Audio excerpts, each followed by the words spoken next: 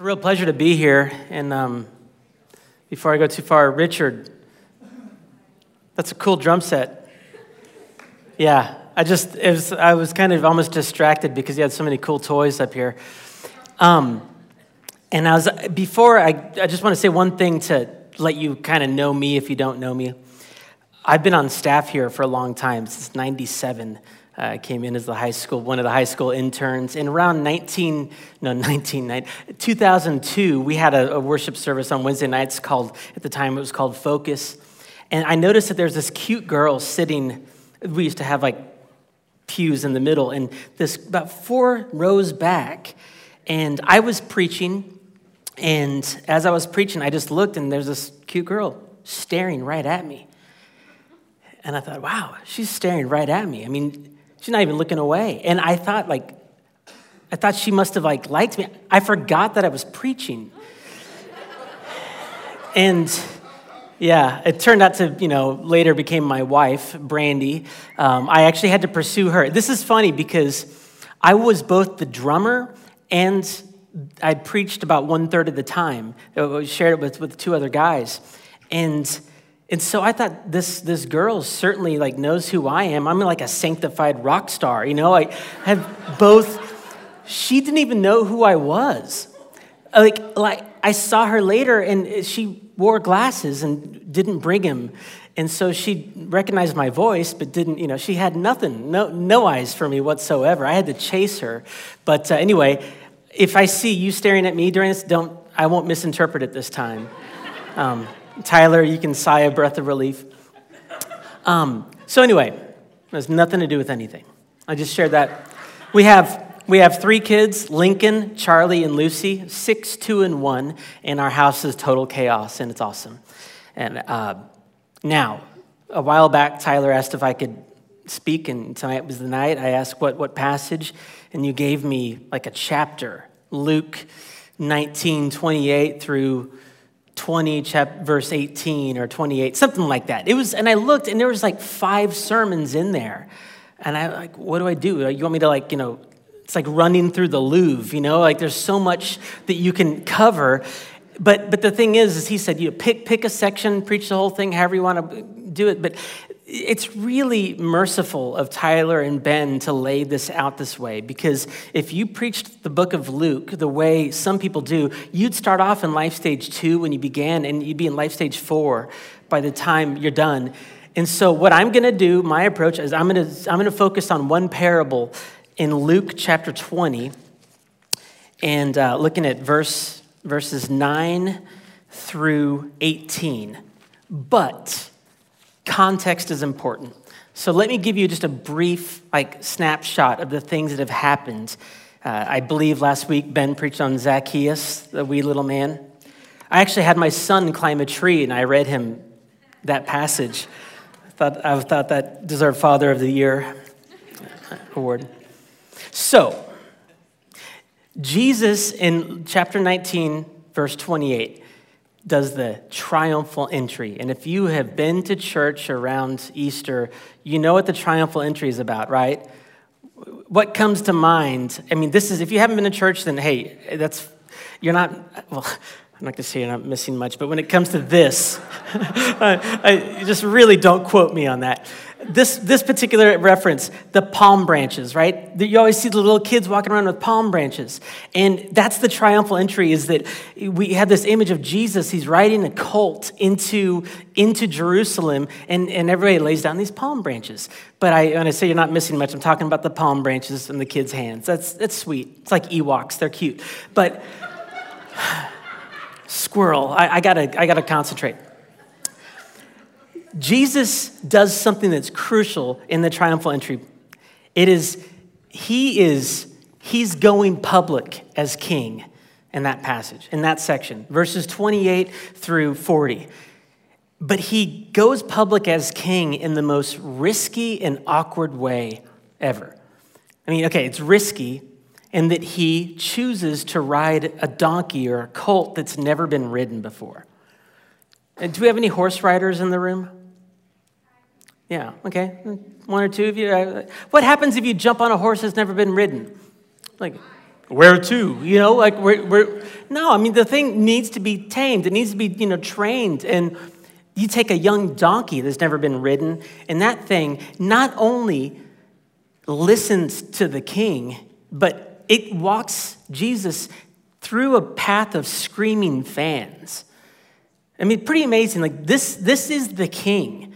He picked the most unlikely vehicle, and the most risky one that breaks down all the time, that goes haywire. And the one who calmed the seas with his word, though, can tame this donkey. He can tame us as well, right? That was risky, but not risky for Jesus. Secondly, it's awkward. I mean, if you think about it, what image goes with the king entering, his city? It's like a war horse, like something tough. But this is like Jesus getting on a Segway, It's just a weird image, this little donkey, and he's like, I'm the king. Yeah. And so his disciples must have been saying, like, you need an image consultant. You'll never win the election this way, Jesus. But he's making a statement. He's making a statement that I am king, but I'm not the type of king that you're expecting. I'm coming in humility. I'm coming to do something unlike. I'm not going to go overthrow, kick butt, and take names kind of thing. He's going to do something much different. Okay, so I'm not going to spend that much time on every little section here, but Jesus comes in and he goes public as king in a risky and awkward way. And then the first thing that happens, he's the king. He's in charge. He's God, right? He goes into Jerusalem. He knows these people are going to reject him, even though they were just cheering. And he weeps. I mean, he weeps. This is an emotional king that doesn't fit our picture of a conquering king, right? He comes in and he weeps over the rejection of these people.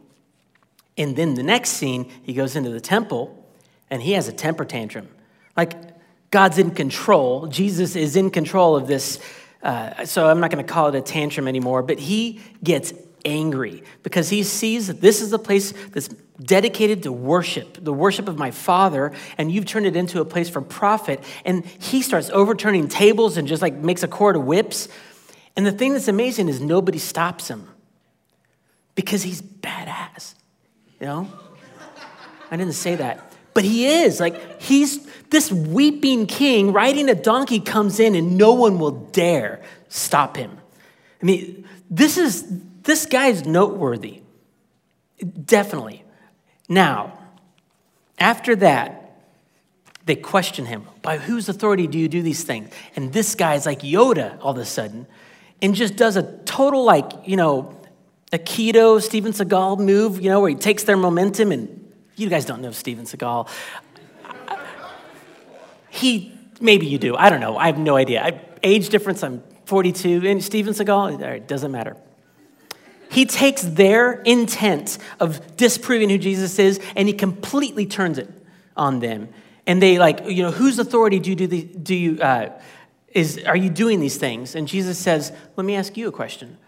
By whose authority did John baptize? Like, John's baptism, was it of God or was it of man? Like, if we say it's of man, they're going to revolt. But if they say it's of God, they're going to say, well, why aren't you believing him? We don't know. Well, I'm not going to answer your question either. So, Jesus is awesome. Now, he turns, and now he's going to tell them a story. That's the story we have here in verse 9. And he began to tell the people this parable. A man planted a vineyard and let it out to tenants and went into another country for a long while. When the time came, he sent a servant to the tenants so that they would give him some of the fruit of the vineyard. But the tenants beat him and sent him away empty-handed. And he sent another servant, but they also beat and treated him shamefully, and they sent him away empty-handed. And he sent yet a third. This one they also wounded and cast out. Then the owner of the vineyard said, what shall I do? I'll send my beloved son, the son that I love. Perhaps they will respect him. But when the tenants saw him, they said to themselves, this is the heir. Let us kill him so that the inheritance may be ours. And they threw him out of the vineyard and killed him. What then will the owner of the vineyard do to them? He will come and destroy those tenants and give the vineyard to others. When they heard this, they said, surely not. But he looked directly at them and said, what then is this that is written? The stone that the builders rejected has become the cornerstone. Everyone who falls on that stone will be broken to pieces, and when it falls on anyone, it will crush him. Okay, so those people he's talking to, we know he's talking to the people, but he's singling out some people. He's directing this message to a particular group, and it happens to be the religious leaders. And they know it, because if you look at verses 19 and 20, it says, the scribes and the chief priests sought to lay hands on him at that very hour, for they perceived that he had told this parable against them, but they feared the people. They could tell that this is being directed at them. I think you probably understand the parable. It's not terribly confusing, but Jesus is making a point that it translates to our culture, but let's just say, let's make it modern and say, imagine there's a guy who wants to open a restaurant, and he finds the location, gets some good real estate, and he rents it. He has the vision for what kind of cuisine it's what the name of the place, the menu. He's got the business plan. He does the investment. He gets the loan and hires the employees. Comes up with just the rules and all that other stuff. He owns the restaurant, but he hires a group of employees. Now, who gets the profit from that restaurant? The owner, right? No-brainer. Who suffers the loss if the restaurant goes south? The owner. The owner takes the risk, but the owner gets the profit. But he has to pay the employees, certainly, okay? So this guy starts a vineyard. It's the same thing. He goes off to a faraway country, but he gets it all set up. It belongs to him, but he hires these tenants to work the field. And so every once in a while, he decides, I'm going to let some time pass so that the vineyard can grow, and I'm going to send my servants to collect. And instead of getting to collect, they get beaten. They get abused and sent away empty-handed. And it escalates to the point he says, hey, maybe they don't know this tenant. I'll send my son. And these guys reason, and they're very rational, thinking if we kill the son, then he's not going to come back and take the vineyard. If we kill the son, this thing will be ours. We've been working it. This thing belongs to us, really. Jesus is looking at these religious leaders and saying, you're those wicked tenants.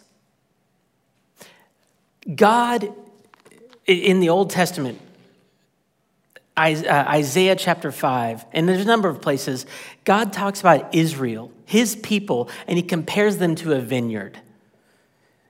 Israel, God's people are often seen as the vineyard, but the religious leaders are seen as the tenants, the people who are supposed to take care and protect and help God's people grow. And he says, instead of doing that according to my word and for my glory, you've turned this and you're doing it your way for your glory.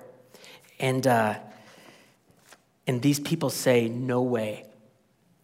There's no way that we're this bad. And the fact is, there's something called suppression or repression. I think they're practically the same thing. You know what suppression is? When you know something, but you don't want to acknowledge it, so you push it down and you don't think about it. And when you suppress something, it tends to over-control you. It becomes a theme in your life.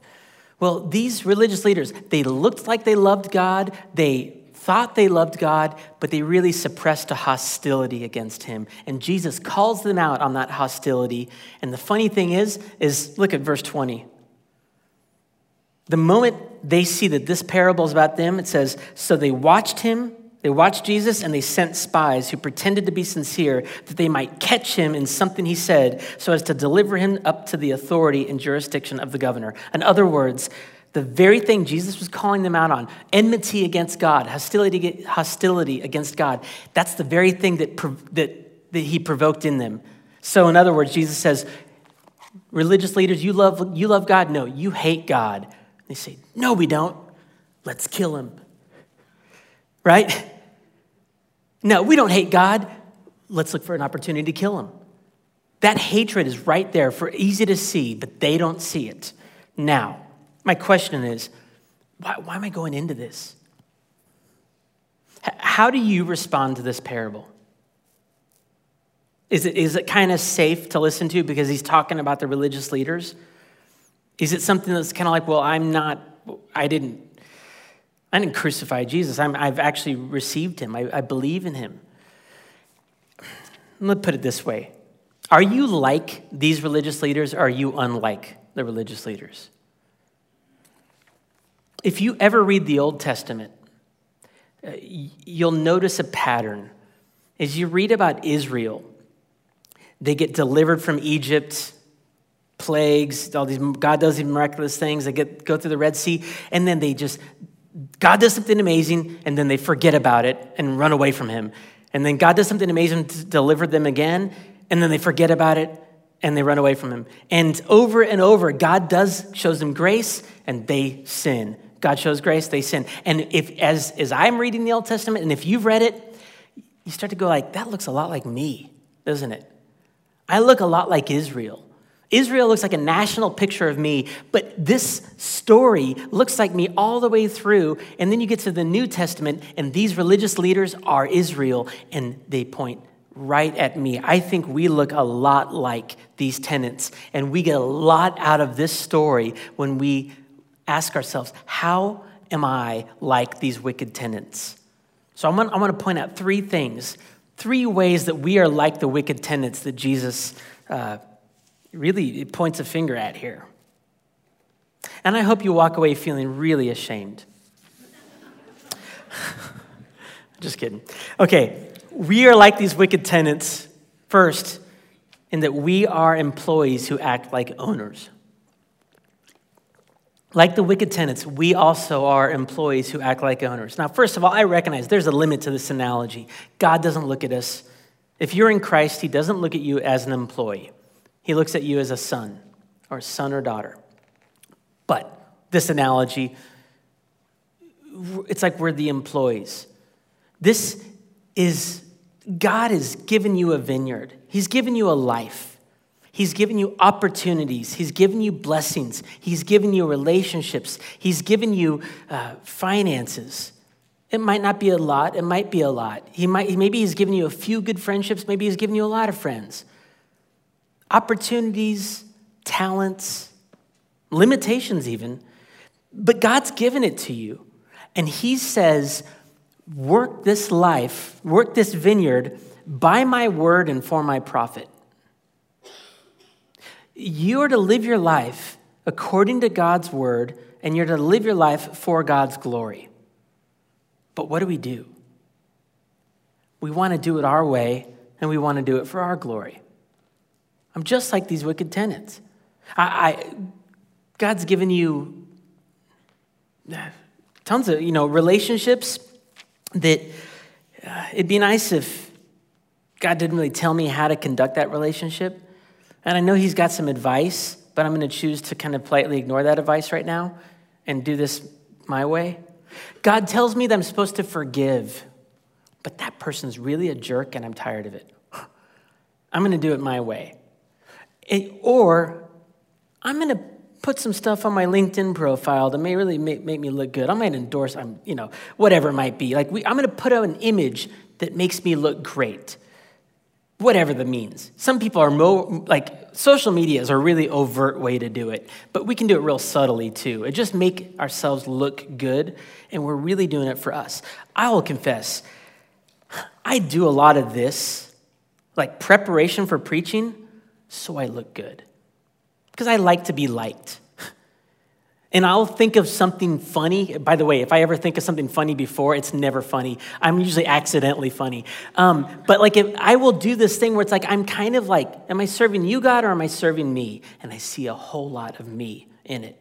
That's usually when I'm anxious for these talks because I want to do this. Maybe I'll do it by your word, but I'm really kind of doing it because I want to share some glory. We all do this in a number of ways. We are employees who act like owners. And here's some different ways we do this. We act like owners when we compartmentalize our faith. When you think that Wednesday night belongs to God, Sundays belong to God, maybe some of my mornings when I have a quiet time belong to God, and when I'm around Christians, that belongs to God. But, the other time, that's me time.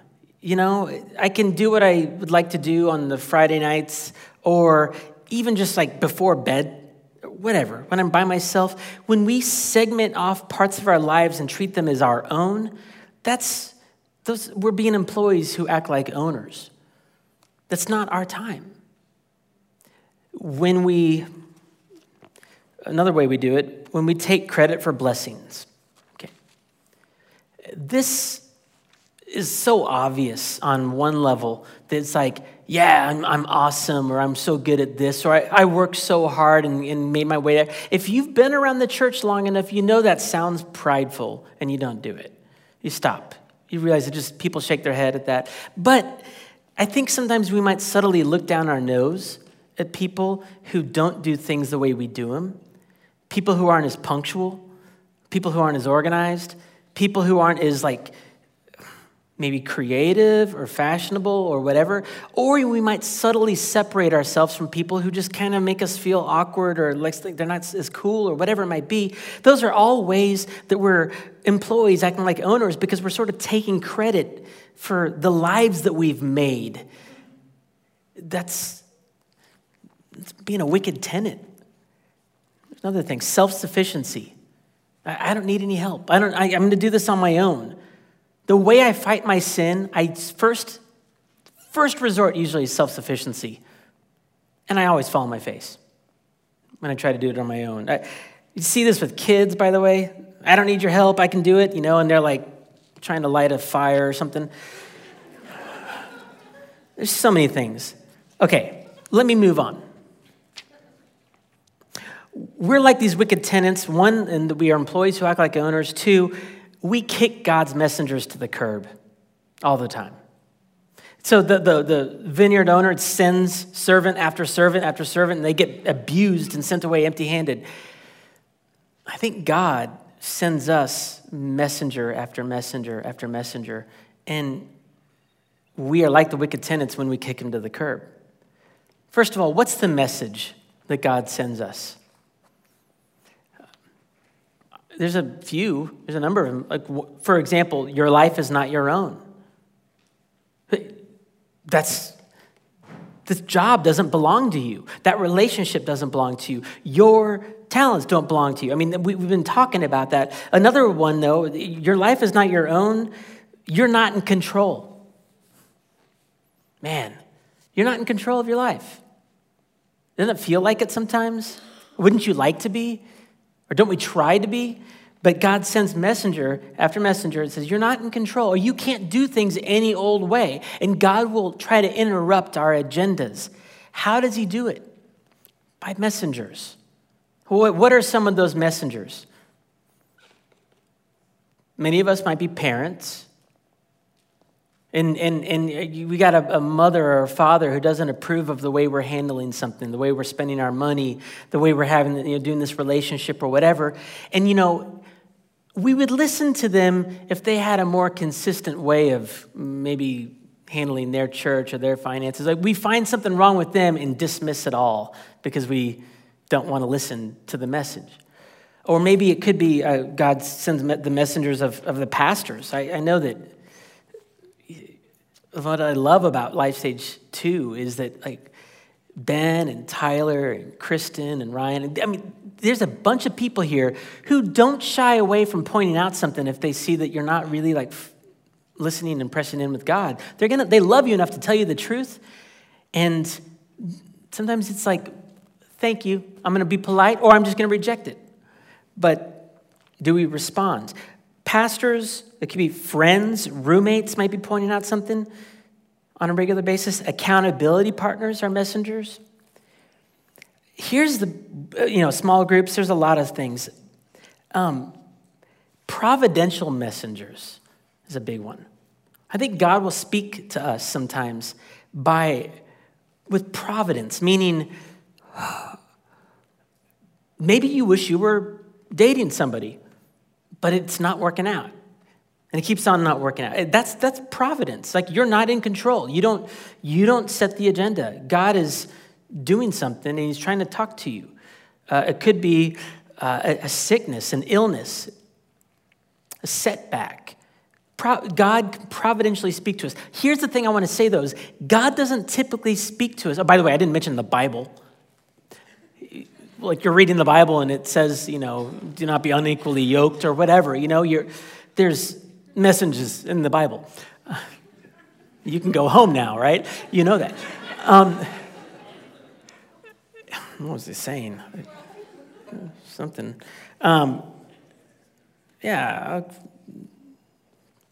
Sin is bad, all right? So how do you respond? How do you respond to these messengers? Like, I think we politely ignore, or sometimes we just kick them to the curb. Are you listening to the messengers that God sends? Do you listen? Are you teachable? Are you humble enough to be interrupted in your agenda? If you don't know, ask the messengers. That's a good way. Do I listen well? Okay, last. We're like the wicked tenants in that, we act like owners. We kick God's messengers to the curb. And third, we're a lot worse than we think. And you know what? That's great news. Aren't you glad you came? You are a lot worse than you think. But honestly, it's really good news.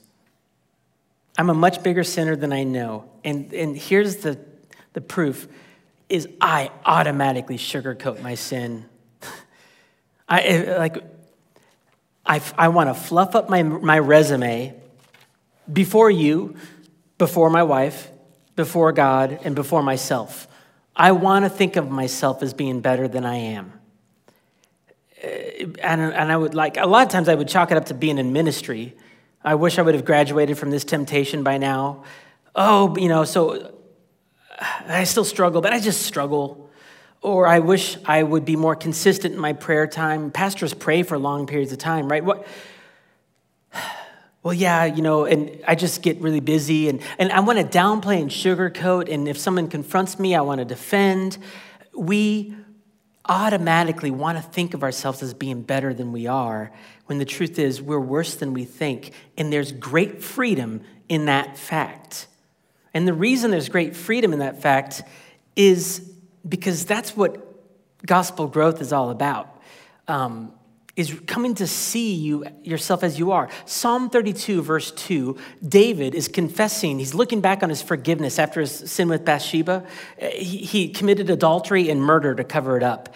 And then he had confessed, received forgiveness, and he looks back and he says, "Blessed is the man whose transgressions are forgiven, whose sin is covered. Blessed is the man in whose spirit there is no deceit." It's that last phrase, verse 2. "Blessed is the man in whose spirit there is no deceit," that you have no need to lie to yourself about who you are, about how you struggle, about where your heart goes, because you're beginning to know yourself.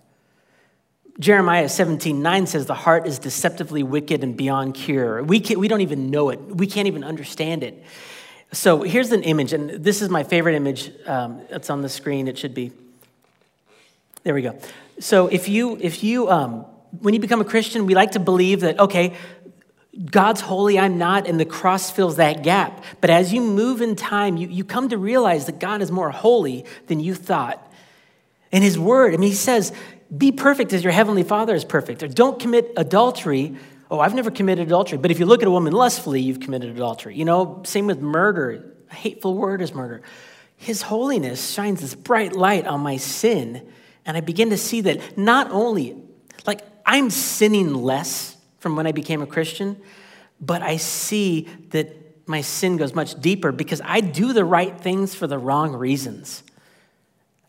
I'm a sinner through and through, but the cross gets bigger all the time. It never got bigger. I was never on the left. I was always on the right. I was always extremely sinful. God has always seen that, and he's always loved me. And when I'm discovering sin about myself, hear this. When I'm discovering sin about myself, I'm discovering forgiven sin. When you discover sin about yourself, you're discovering sin that has been forgiven. There's no news flash in heaven when you cross a line that you thought you'd never cross. Sure, the sin is deadly and dangerous, but God doesn't say, whoa, that's the last straw. No, when Jesus died, he said, it is finished. Your sins, past, present, and future, all became past tense to him. His love for you is fixed in what Jesus did for us. And God loves us not because of our record, but because of Jesus' record. He punished my sin on Jesus at the cross. Now that I'm in Christ, I can see that sin, and I have the freedom to see it because I know it's forgiven. But when I start to take a look, what do I see in my heart? I see hostility toward God. There's a hatred, a residual hatred toward God. And look at Romans 8:7, this next slide. The sinful mind is hostile to God. It does not submit to God's law, nor can it do so. We have the flesh, the sinful mind. It's in all of us. The sinful mind, our flesh, hates God. It can't even submit to God's law. You can set up your best quiet times and do your best efforts, but if you're in the flesh, you're doing it just to feel good about yourself and to avoid God. Because we avoid God by running to sin, and we avoid God by trying to be really good. Those are the two ways we try to avoid God, by running to the party lifestyle, whatever it is. We run to sin or we try to be really good. But either way, I don't really need God. I can manage my life without him. I could be an owner, and I can kick the messengers to the curb.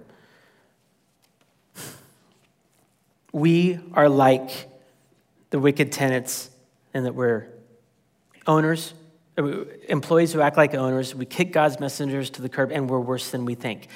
Do I have time to give a couple illustrations? I have no idea what time I'm supposed to stop.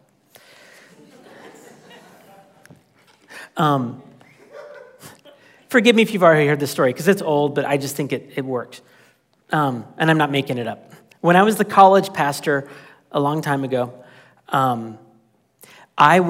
we met in the thing called the Bubble, and it was like across the street, and there were a lot of students coming, and it was Sunday morning, about 11 o'clock. The place is starting to get packed out, and I'm in my office trying to print out my notes to preach. It's like 10:58, starts at 11, and my computer freezes, and I go, F! But of course I didn't say F. I said something different. I said fudge.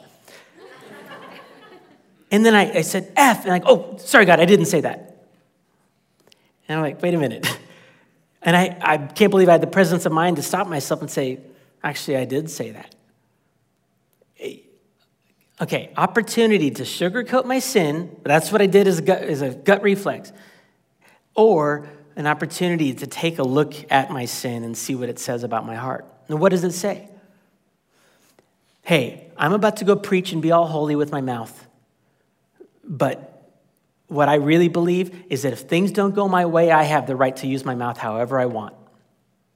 And I'm shaking my fist at God. I wasn't yelling at my computer. I was yelling at God. And I can say I know that was what was going on. Here's another one. A couple of years ago, I went to Greg Cook's office. I was the Life Stage 1 pastor at this time.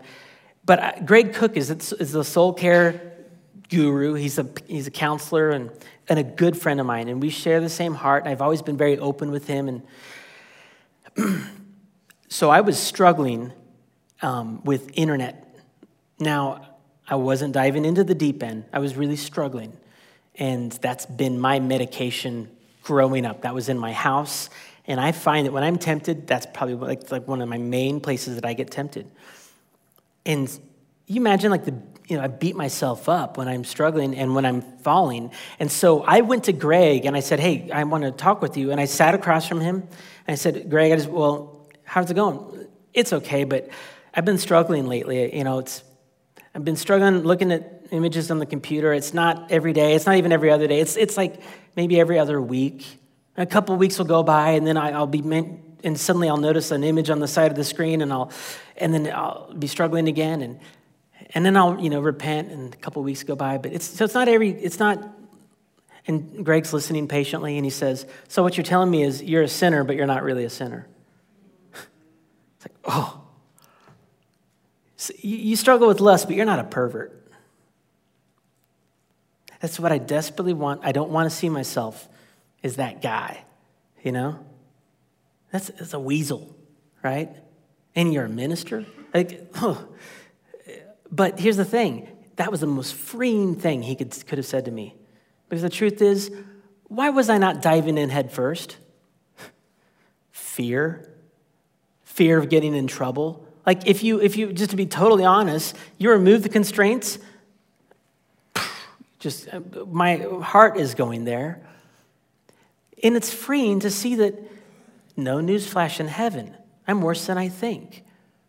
That's a great freedom. Last one, Tyler and I were in the same re-engage group. The pilot season, we go and we're in that group with Greg Cook, and it's Tyler and me and our wives and Greg and his wife and a couple other people. And we're going around kind of introducing ourselves and giving these kind of generalized confessions. Yeah, we're struggling with, we're fighting. Every once in a while we get in these arguments, and yeah, our marriage isn't quite what we want it to be right now. And then Greg Cook goes last, and he's the leader, and he said, well, I say very hurtful things to Nancy, and he's looking at her. I've made the environment with my criticism and my negative attitude. I've given Nancy a very unsafe environment to be at home at times, and he's tearing up and she's tearing up. It changed the dynamic of our group. That ability to look at how he's worse than he thinks, and he's learning that, and he's sharing that, because we are all worse than we think.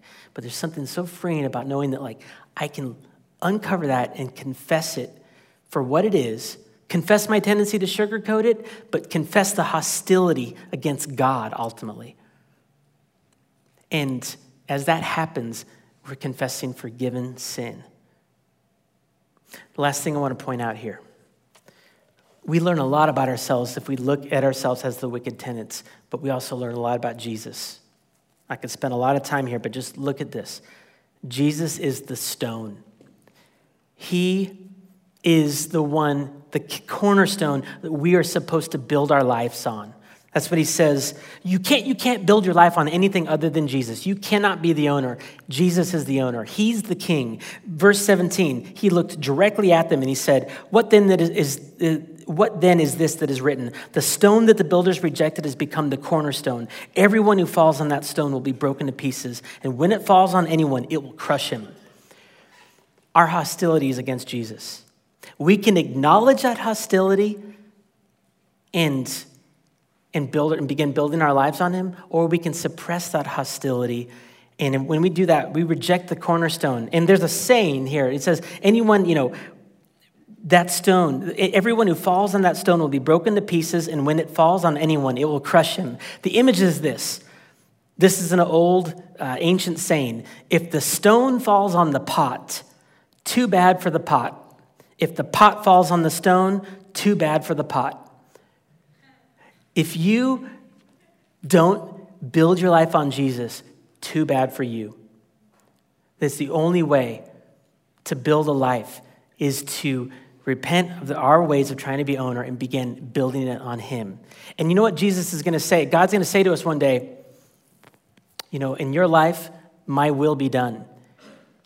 And God's going to have his will done in our life, and it will bless us. Or we can reject him and resist him without ever questioning, without ever acknowledging that. And he's going to say one day, all right, Ryan, or all right, mister, your will be done. You want life apart from me? Your will be done.